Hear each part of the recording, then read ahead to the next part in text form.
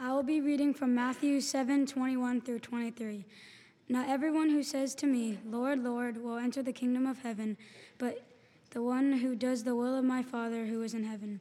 On that day many will say to me, Lord, Lord, did we not prophesy in your name and cast out demons in your name and do many mighty works in your name? And then I will declare to them, I never knew you. Depart from me, you workers of lawlessness.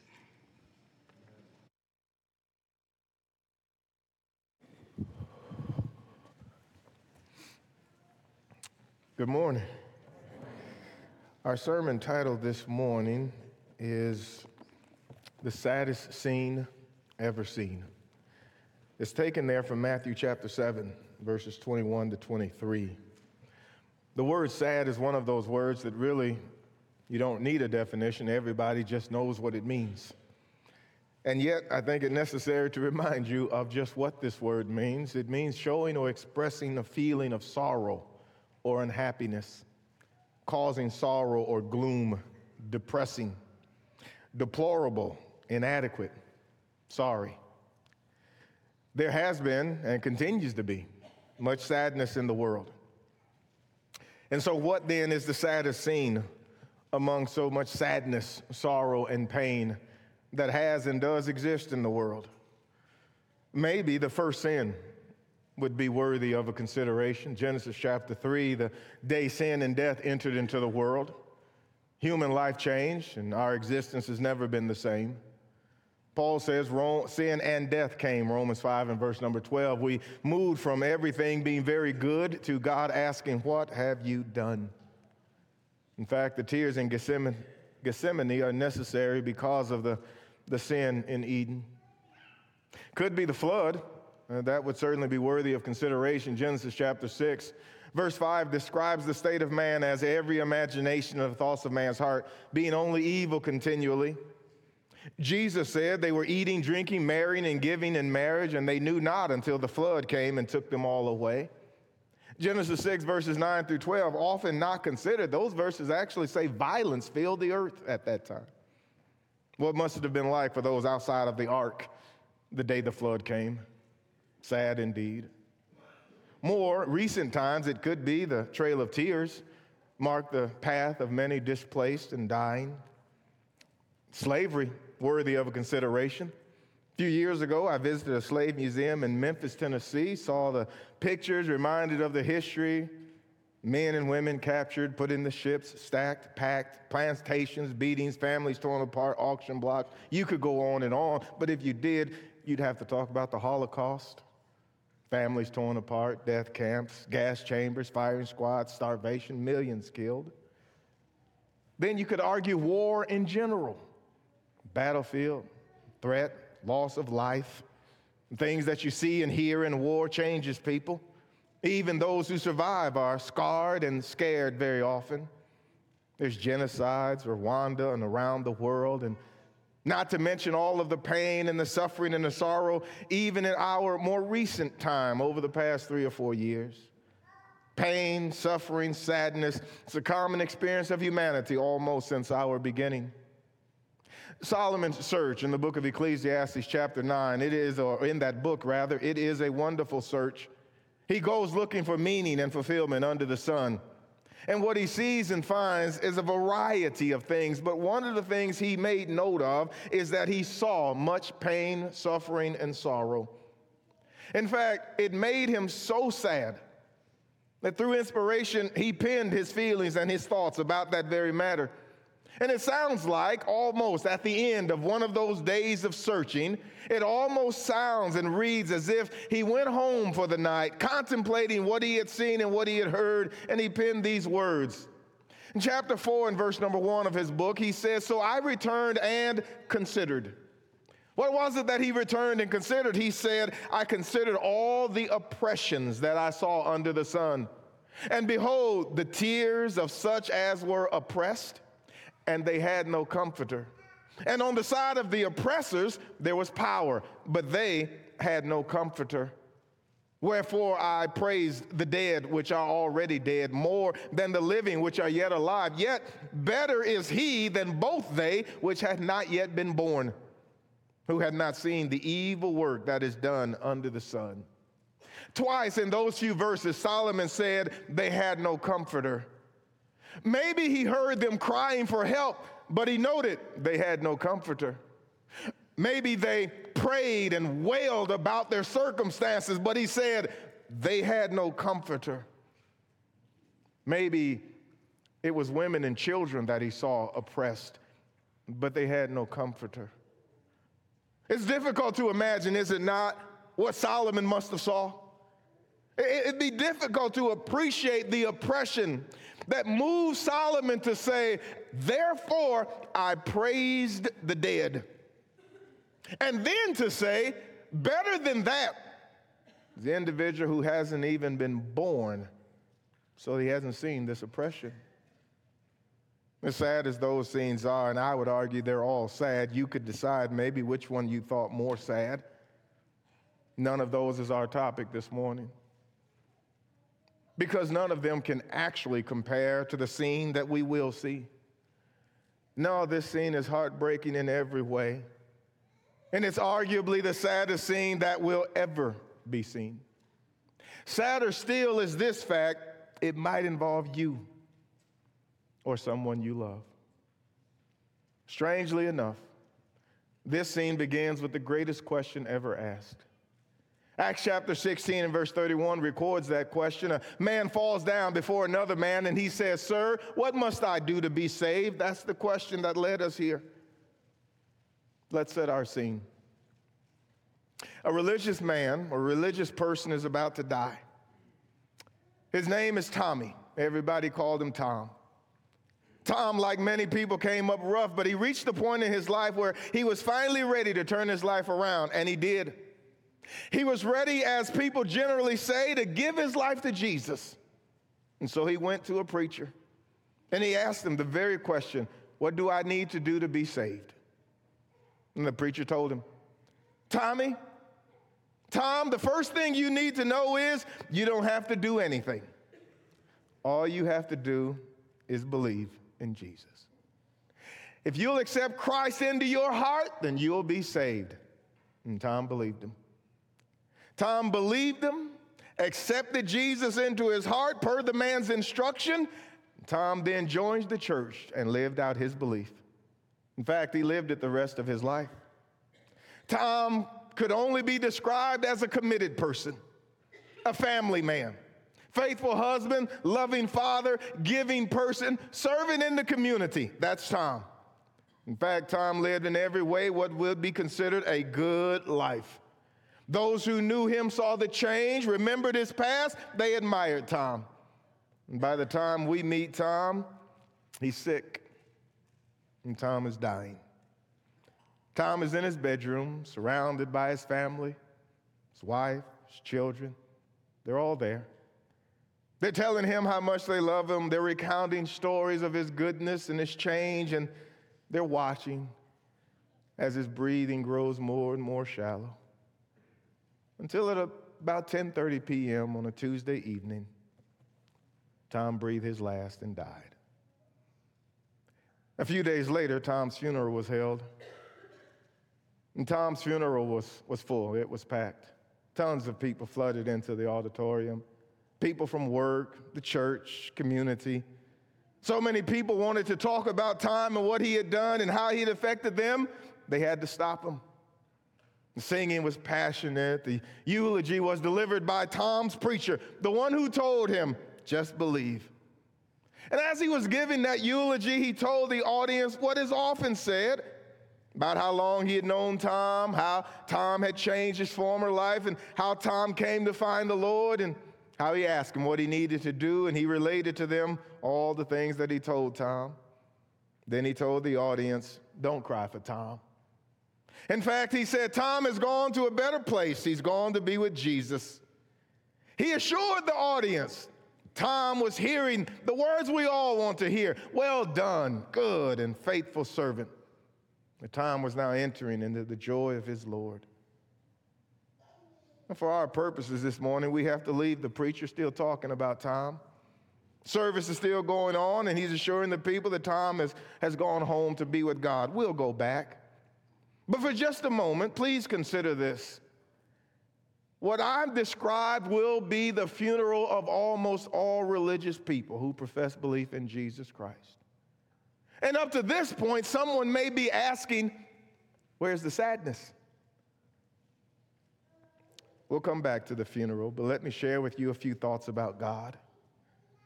God is so good to us in so many ways, but one of those ways is his revelation.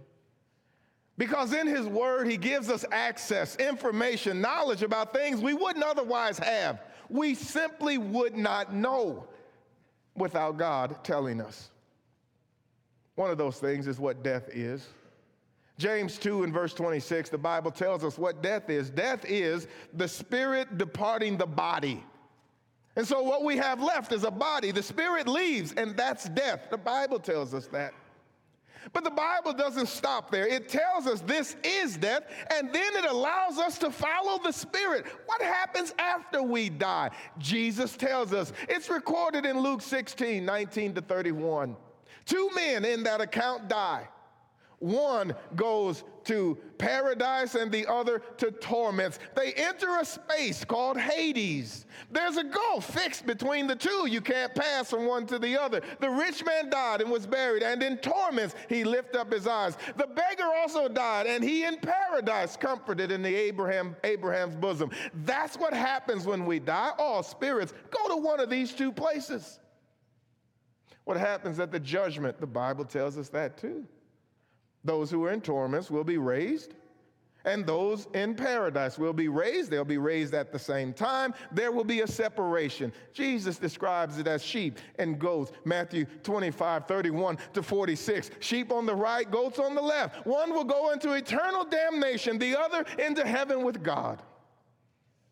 Everyone attending Tom's funeral is comforted by the message that Tom has gone to paradise. Tom will go to heaven to be with the Lord. Question.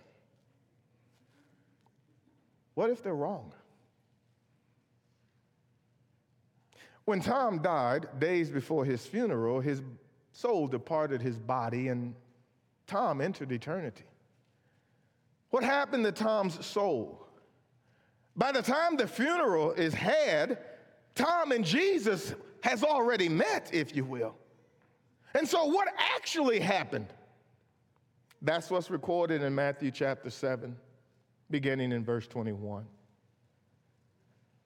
In Matthew chapter 7 and verse 21, the first thing that Tom heard was an announcement. And the announcement sounds like this: not everyone who says to me, Lord, Lord, will enter into the kingdom of heaven, but he that does the will of my Father who is in heaven. Somebody has coined the phrase gate trouble. That's kind of the idea or the imagery here. It reads like someone in authority has stepped outside of the gate, if you will, where people are trying to gain access, and he's held them up with this announcement. Not everyone's going in. That's what the announcement is. In fact, the announcement is of such a nature that it would make those outside seeking entrance to begin to check their credentials to see if they're able to get in.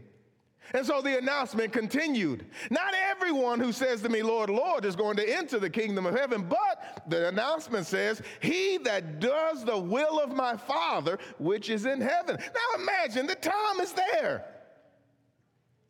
And Tom is sure, as he checked his credentials, that that's exactly what he did. Tom would have remembered that his preacher told him when he asked, what do I need to do to be saved? His preacher told him, you didn't need to do anything.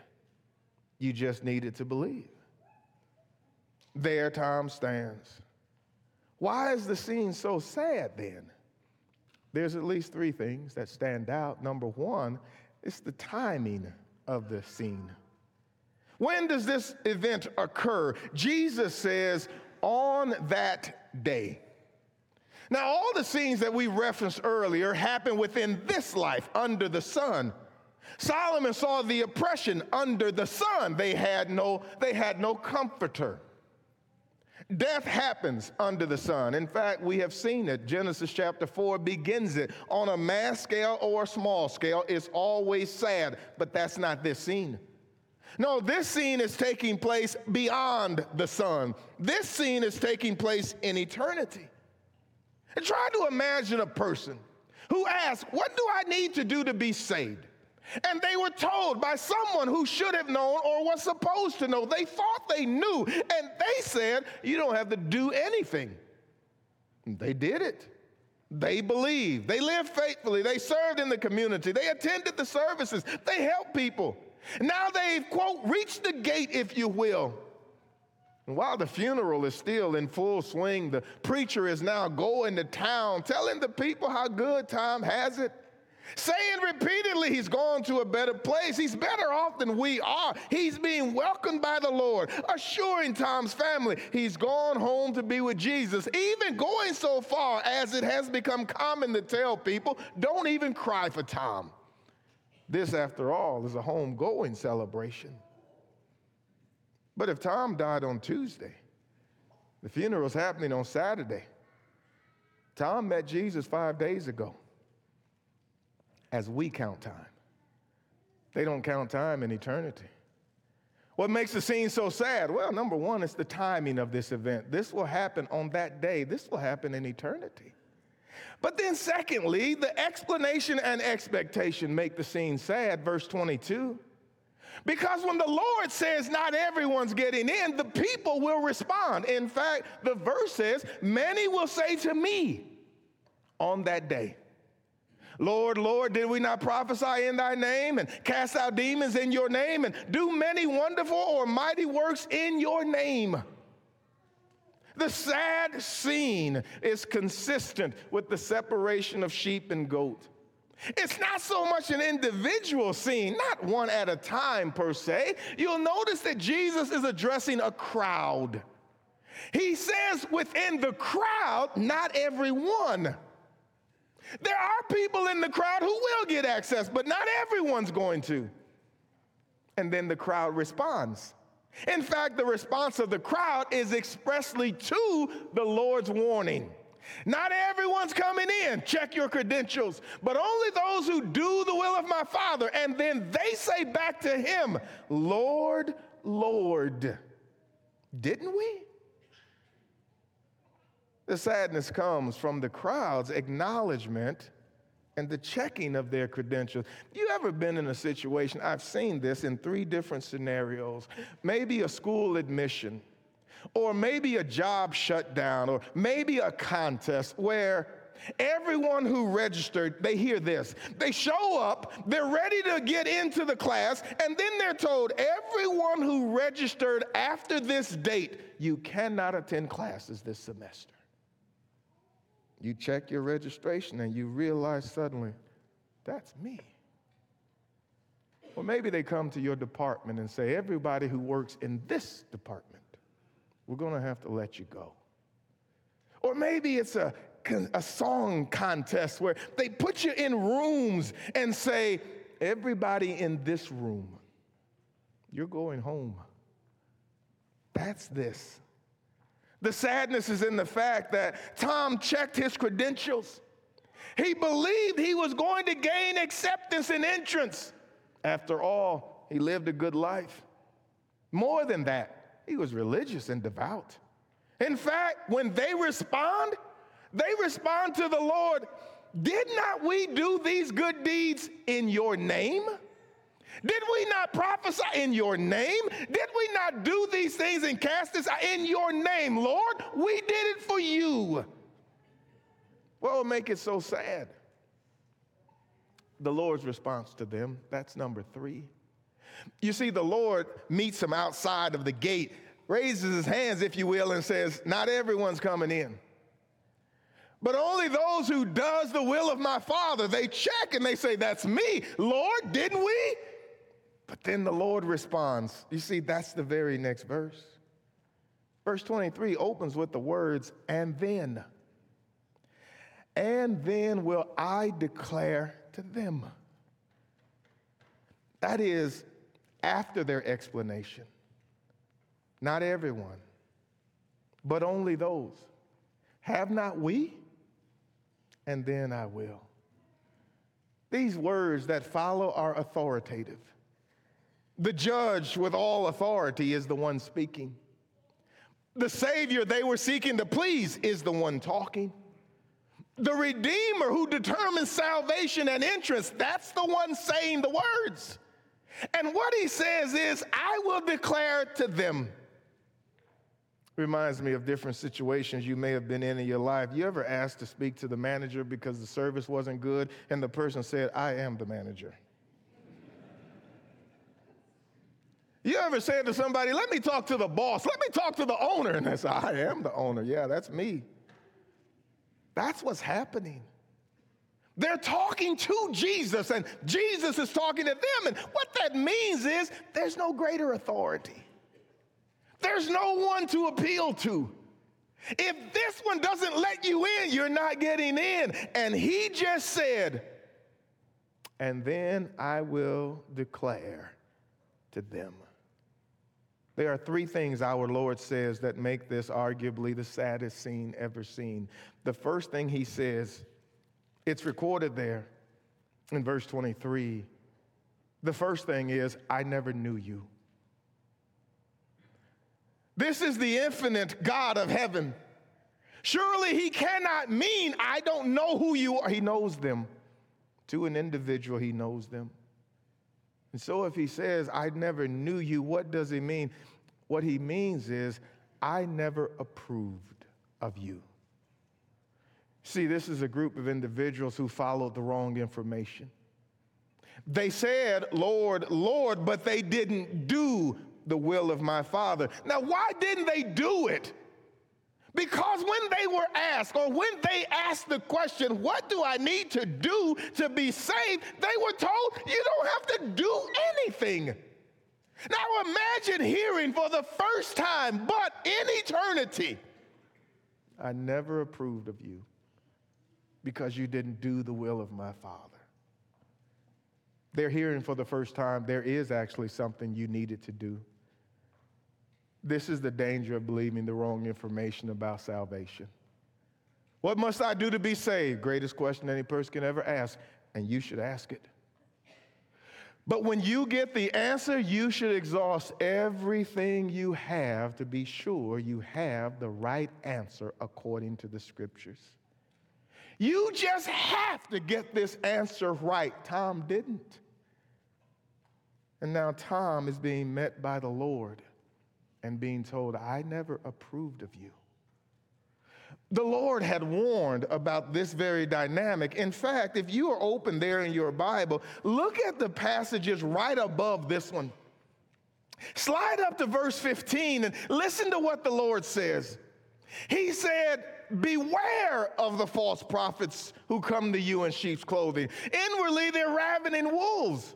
You'll know them by their fruits. Grapes are not gathered from bushes and thorn bushes, nor figs from thistles. Every good tree, he says, bears good fruit. Every bad tree, bad fruit. A good tree cannot produce good fruit, and a bad tree cannot produce a bad fruit. Every good tree that does not bear fruit is cut down, thrown into the fire. So then, you will know them by their fruits. That's what leads into not everyone who says to me, Lord, Lord, will enter into the kingdom of heaven.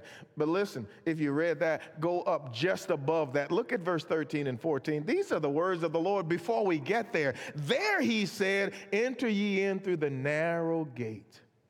For the gate is wide and the way is broad that leads to destruction, and there are many who go in thereat. You should understand that to be most people are going that way. In comparison, verse 14 says, the gate is small and the way is narrow that leads to life, and few there be that find it. Comparatively speaking, few to the many are going to find it. There simply is nothing more important than getting the right answer to the question of salvation. Our Lord wasn't done talking. What's the second thing Tom would have heard? First, Jesus said, I never knew you. What did he say next? He said, depart from me. Can you imagine a religious person hearing that in eternity? The heartbreak must be almost it's just too much to contemplate. What would you think if you heard the words, What's the feeling that you would have? Instead of going to heaven, that was your expectation. That was the anticipation. I did what the Lord said. In fact, I gave my life to him. And now I'm ready to enter. And instead of ushering me in, he actually says, depart from me. The greater the anticipation and expectation, the greater the hurt and disappointment. That's true even in our temporal lives. But here people will go into eternity expecting to be escorted into heaven and then being told, I never knew you. It is almost difficult to contemplate God even saying the words, depart from me. It's something he actually never says. All God says to us is draw near to me. All he ever says is come to me, seek me, believe me, follow me, submit to me, obey me, commune with me, but not on this occasion. No, here he says, depart from me. How can you recover from this? How do you get out of eternally thinking about this? Instead of light, there'll be darkness. Instead of joy, there'll be weeping and gnashing of teeth. Instead of comfort, there'll be torment. Instead of relief, there'll be pain. And instead of hope, there'll be despair. Eternally, no joy, no love, no peace. Sadness and emptiness and pain will last forever. What must it have been like when you realized the flood started and you were on the outside of the ark? What must it have been like if you were part of Lot's family and had been given warning and now the fire and brimstone has begun? What must it have been like?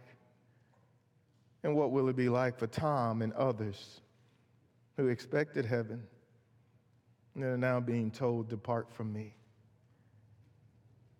The Bible describes it as unquenchable fire.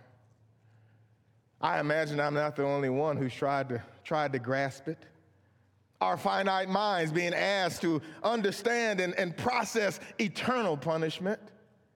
I thought about it maybe in the only way it can or get close to, and that is fire and a heat and a burning, maybe a steel factory with molten hot steel, liquid metal. Maybe a person working near it and around it and just being close enough to feel the heat, needing special clothing and garments and having to be there only so long before it got too consuming. Maybe a person walking on some scaffolding and slipping. Maybe they fell from 100 feet and they began to see as they were coming down, beginning to see the heat approach. Maybe the heat would catch them midair and maybe began to work on them and disintegrate. Maybe they would reach the bottom and splash around. I do know this. They would be destroyed at some point.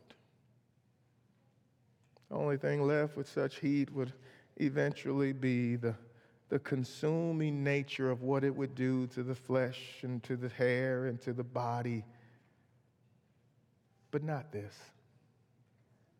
No, what we're asked to process is being able to feel that eternally. The worm doesn't die. Where all that there is a burning and pain and torment. And try as you might, because of the nature of our mind, give it 100 years, but you just started. Now give it 1,000 years, but it won't end. Give it 10,000 years, and it will just last and last and last. And Tom and others will be told. Can you imagine the shock to Tom? But we did it in your name. We did it in your name. I never approved of you. Depart from me. Go back to the funeral. See, it's Saturday, and they're celebrating. And he's assuring them, no, you're fine. Tom's fine. He's comforting the family. Tom is in a better place. In fact, he's getting near the end, and he says this. He says, the doors of the church are open. And if you're not right with God, you need to get right. How can you do it? All you have to do, let me tell you what I told Tom, just believe. You don't have to do anything else. Sit right where you are and accept Jesus as your Savior, and you'll be saved. One person after another did exactly what he said. 5 days ago, as we count time, Tom heard, I never knew you. Depart from me. Jesus did say one more thing. He said, you workers of iniquity. This word iniquity means lawlessness. It's the condition that is without law. That is what the Lord is saying to Tom and others is, number one, I never approved of what you did, but here's why. The reason I never approved is you were lawless in what you did.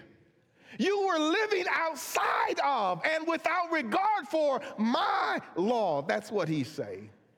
There are two ways that you can be lawless. There are two ways then you can work iniquity. One of those ways is you can do it ignorantly. The Bible enjoins upon us to study or to give diligence to show yourself approved unto God. A workman that needeth not to be ashamed, handling or rightly dividing the word of truth. It's something that most religious people don't even know God enjoins. That it's not your job simply to read the Bible, but it's your job to reason correctly about the Bible. You're intended to open it up, see what it says, process the information, and draw the right conclusions, and then act accordingly. So many people don't do that. And yet the Bible warns us the way to cure ignorance is to give diligence to know. Tom wasn't like the Bereans, though. No, the Bereans heard the Apostle Paul preach, and the Bible says they received his word with all readiness of mind, and they searched the scriptures daily to see if what he said was so. Oh, if Tom had done that to his preacher, but he didn't. Tom didn't do that, and far too many people don't. There's a second way to be ignorant, to be lawless, and that is willfully. The Apostle Paul preached to some people. It's recorded in Acts chapter 13 and verse 46, where they were resisting his words. And Paul said this, Paul and Barnabas spoke out boldly, saying it was necessary that the word of God should be spoken to you first. But listen to it. Since you thrust it aside, since you set it from yourself and judge yourselves unworthy of everlasting life. Here are people who heard the truth. They understood it. They just rejected it. They said, no, I don't want it. Lawlessness. Either through ignorance or willfully, Tom had practiced lawlessness. Tom's preacher told him there was nothing he needed to do, and Tom believed him. What Jesus is telling them is you went beyond the scriptures. You went beyond my word. You added to it or you took away from it. Paul describes individuals like this in Romans chapter 10. He says of them, I bear them record, they have a zeal of God, but not according to knowledge. They are ignorant of God's righteousness, and therefore, he says, they've gone about to establish their own righteousness. As a result of that, he says, they've not submitted themselves to the righteousness of God. Now, the problem with that is, it's God who's going to let you into heaven. And you haven't submitted to God's righteousness. You've gone about to establish your own. Here's a picture of lawlessness we could all understand. Given the amount of material on television these days about home improvement, seems like a fitting illustration. Can you imagine if you hired someone to renovate your kitchen? You sat with them and you picked the colors, you picked the cabinets, and you picked the flooring and all the fixtures. You agreed on a price, and then you let them go to work. In fact, you told them, when I come back, it'll all be done. I'm going away, and when I get back, we'll do the reveal. And they say, great. And there you are, ready for the reveal, and you come home. Step into your kitchen, and what you see is the contractor has used different colors. He's picked different cabinets. He picked a different flooring. It's similar, but it's not the one you chose. And in addition to that, he's renovated your bathroom. Wasn't even on the list.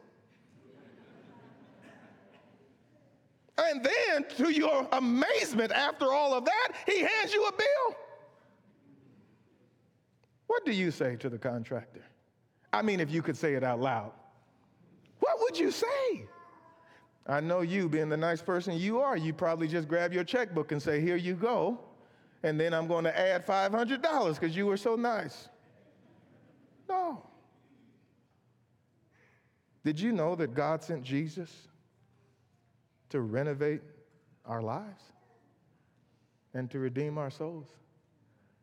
Jesus came to do the will of the Father. He died for our sins, not his own. And in his death, burial, and resurrection, Jesus said, God has placed salvation in the gospel. Paul said, I'm not ashamed of the gospel of Christ, for it is the power of God unto salvation. What is God, Paul? The gospel. To whom? To everyone who believes, to the Jew first and also to the Greek. For therein, in the gospel, is the righteousness of God revealed from faith to faith. As it is written, the just shall live by faith. Here's the sad part. You refuse to obey the gospel. And in fact, instead of submitting to the gospel, you went about like the contractor and you made your own salvation. Despite the fact that God went out of his way to tell you and I exactly what he means by faith. That faith ultimately is trusting him and doing what he says. That's faith. He gave examples of how grace and faith work together and how ultimately they result in our salvation. He gave us Noah, Genesis 6:13-17. Build an ark. And when you build the ark, I'll save you, Noah. Do something. He told us in Exodus 12:1-13, Israel, put the blood out. And when I see the blood, I'll pass over you. Put the blood out. Do something. He told us in 2 Kings 5, Naaman, you have leprosy, you want it cleansed, go to the Jordan, dip 7 times, and I will cleanse you. Do something. He did. Acts chapter 2, the apostles preached the gospel. Men and brethren, what shall we do? They did not say nothing. In fact, they said, repent and be baptized, every one of you in the name of Jesus Christ for the remission of your sins. You shall receive the gift of the Holy Ghost. The promises unto you, to your children, to all those that are far off. And with many other words did they testify and exhort them, saying, save yourselves. How? By repenting and being baptized. But you know what?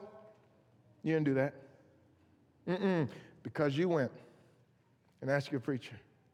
You know what your preacher said? You don't have to do anything, Tom. First thing you need to know is you don't have to do anything. Then your preacher told you all you have to do. That alone should have sent an alarm off in your mind. The first sentence was, you don't have to do anything. Followed by, all you have to do is believe. But so that you weren't confused, God again stepped in. He wrote the book of James. Chapter 2, verse 14 to the end of the chapter, and he talked at length about faith and what belief really means. And he told us it's doing something. Brothers and sisters, naked and destitute of food, and one of you say unto them, be warmed and filled, and yet you give them not the things which are needful to the body. What good is that? He says without that work, it's useless. He says in chapter 2, 14, 16, 17, he says all the way in the chapter, if you have faith without works, it's dead being alone. If you have faith without works, it cannot be shown. If you have faith without works, it's demonic. In fact, it's less than the demons do. It can't justify. It's the opposite of Abraham. Abraham was justified by works. He says, in fact, by works, Abraham's faith was perfected. He says that. He says, don't you see that a man is justified by works and not by faith only? The words faith only are in the Bible, but right before they appear, the word not is also in the same verse. Not by faith only. It's as if God wants us to know so that we don't end up in Tom's position. But Tom was told, you don't have to do anything. Just believe. It's as if Tom was told, go read about Noah. All he did was believe. No, he built the ark. It's as if Tom was told, just believe, but don't put out any blood like the Israelites. Just believe, but don't dare dip in the Jordan like Naaman. No, don't do that. Just believe, but don't be baptized. Because that, Tom, has nothing to do with your salvation. Now, if you've done this, you're a lot like that contractor. You see, you've practiced lawlessness, but then you've shown up to heaven and asked the Lord to pay you with heaven. And your refusal to trust and obey, you've done that, and now in eternity, you're telling God, I'm ready to get paid. His reaction will probably be the same as yours. Christ said, I didn't approve of your work because it was iniquity. And friends, the truth is, if you don't submit and obey the gospel of Jesus Christ, Tom's story will be your story. I never knew you. Depart from me, you worker of iniquity. Tom thought he did, and many people do. He lived it, believed it, practiced it the best as he could. But his preacher won't be there in eternity. Jesus will. I've entitled this sermon, The Saddest Scene Ever Seen, and I thought it was. In fact, as I wrote the sermon, I was almost certain that I could not think of anything worse than an individual who believed himself to be right with God, showing up in eternity, having committed his life to the same, and to hear God say, I never knew you, depart from me, you worker of iniquity. I didn't think there was anything possibly to be worse than that, but there is. The scripture records it in 2 Peter 2, beginning in verse number 20. Peter says, for if after they have escaped the pollutions of the world through the knowledge of the Lord and Savior Jesus Christ, they are again entangled therein, the latter end is worse with them than the beginning. For it had been better for them not to have known the way of righteousness than after they have known it to turn from the holy commandment delivered unto them. What could possibly be worse than never knowing the truth? Knowing the truth, being saved, and then going back to the world. That's worse. In fact, we have a name for it. We call them lost sheep. But we say it and then just kind of go home as if it's okay. The reality is often they just stay lost. And if they stay lost and they die, well, they'll be lost eternally. That's worse. There are parents right now struggling with that very reality. They taught their children. They brought them up in the nurture and admonition of the Lord, but then the children got older.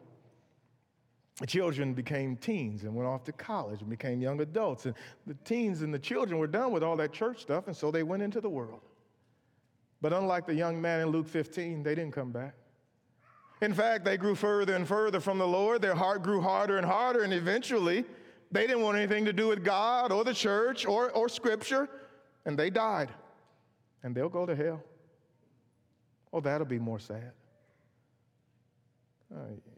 Young people, you need to know how much your faith is in your hands.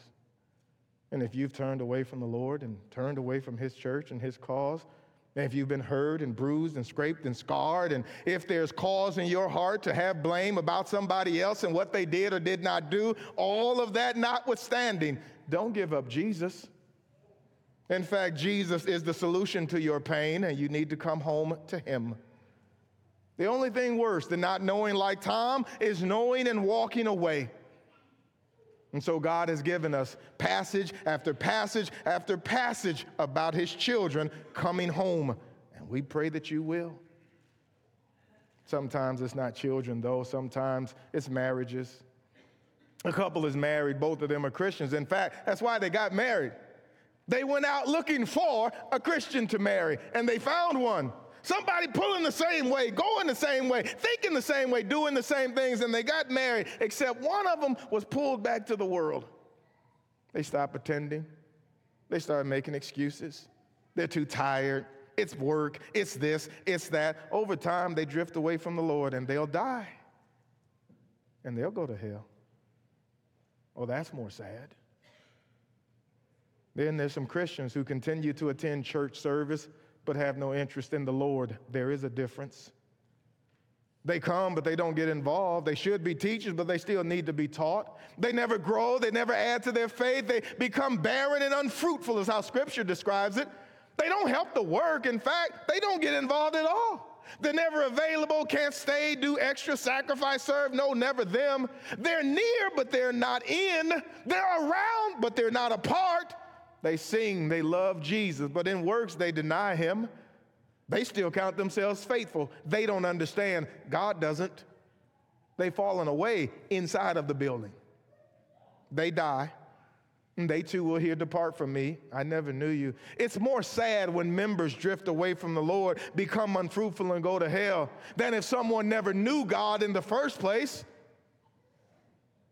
There were some individuals who were once on fire for the Lord, but their flame and their fire have gone out. They used to be energetic, enthusiastic evangelizers, but now they are bitter murmurer complainers. They don't help the local work. They now hinder the work, harm the work, hamper the work, do all that they can to play like their father, the devil. They just constantly advocate for him.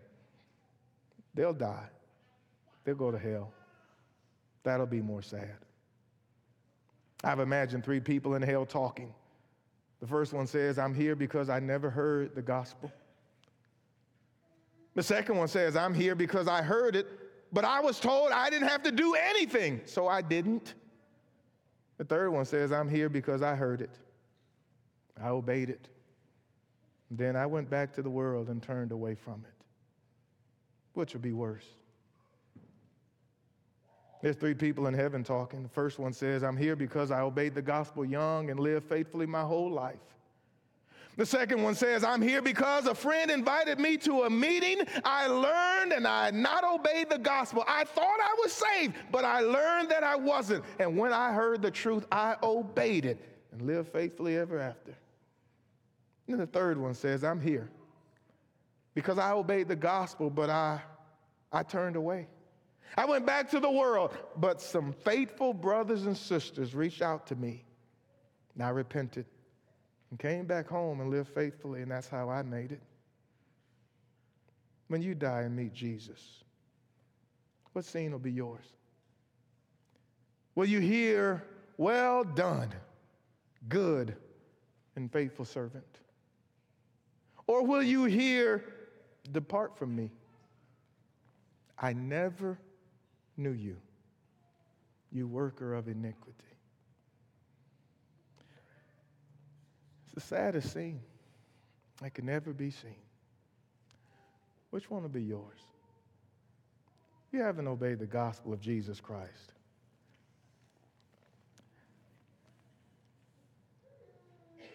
We try to say it in every way imaginable, hoping that one way will soften and unlock your heart.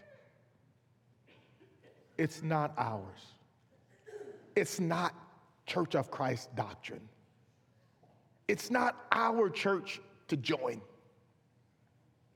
You have the same 66 books. You can read the same information. Either Noah has to build the ark to be saved or he doesn't. Either Israel has to put out the blood, and the words of God in verse 13 is, "When I see it, I'll pass over." That's true or it's not. Either Naaman has to dip in the Jordan 7 times to be cleansed of his leprosy, or he does not.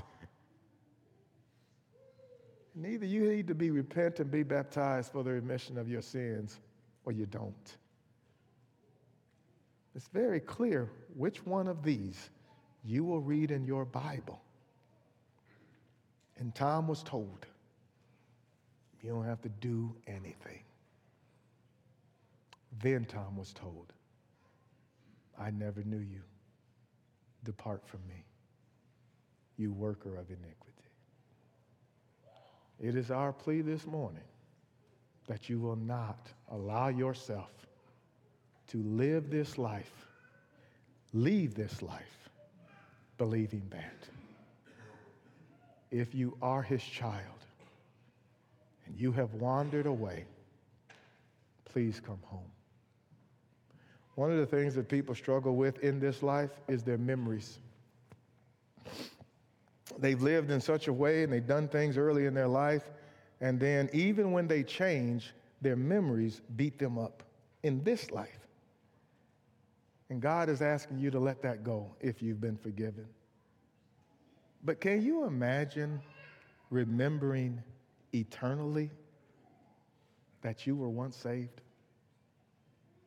Abraham told the rich man, "Son, remember, Why is it worse? If for no other reason, it will be because you knew you didn't have to be there. If you've wandered away from the Lord, come home. We beg you this morning as we stand and as we sing.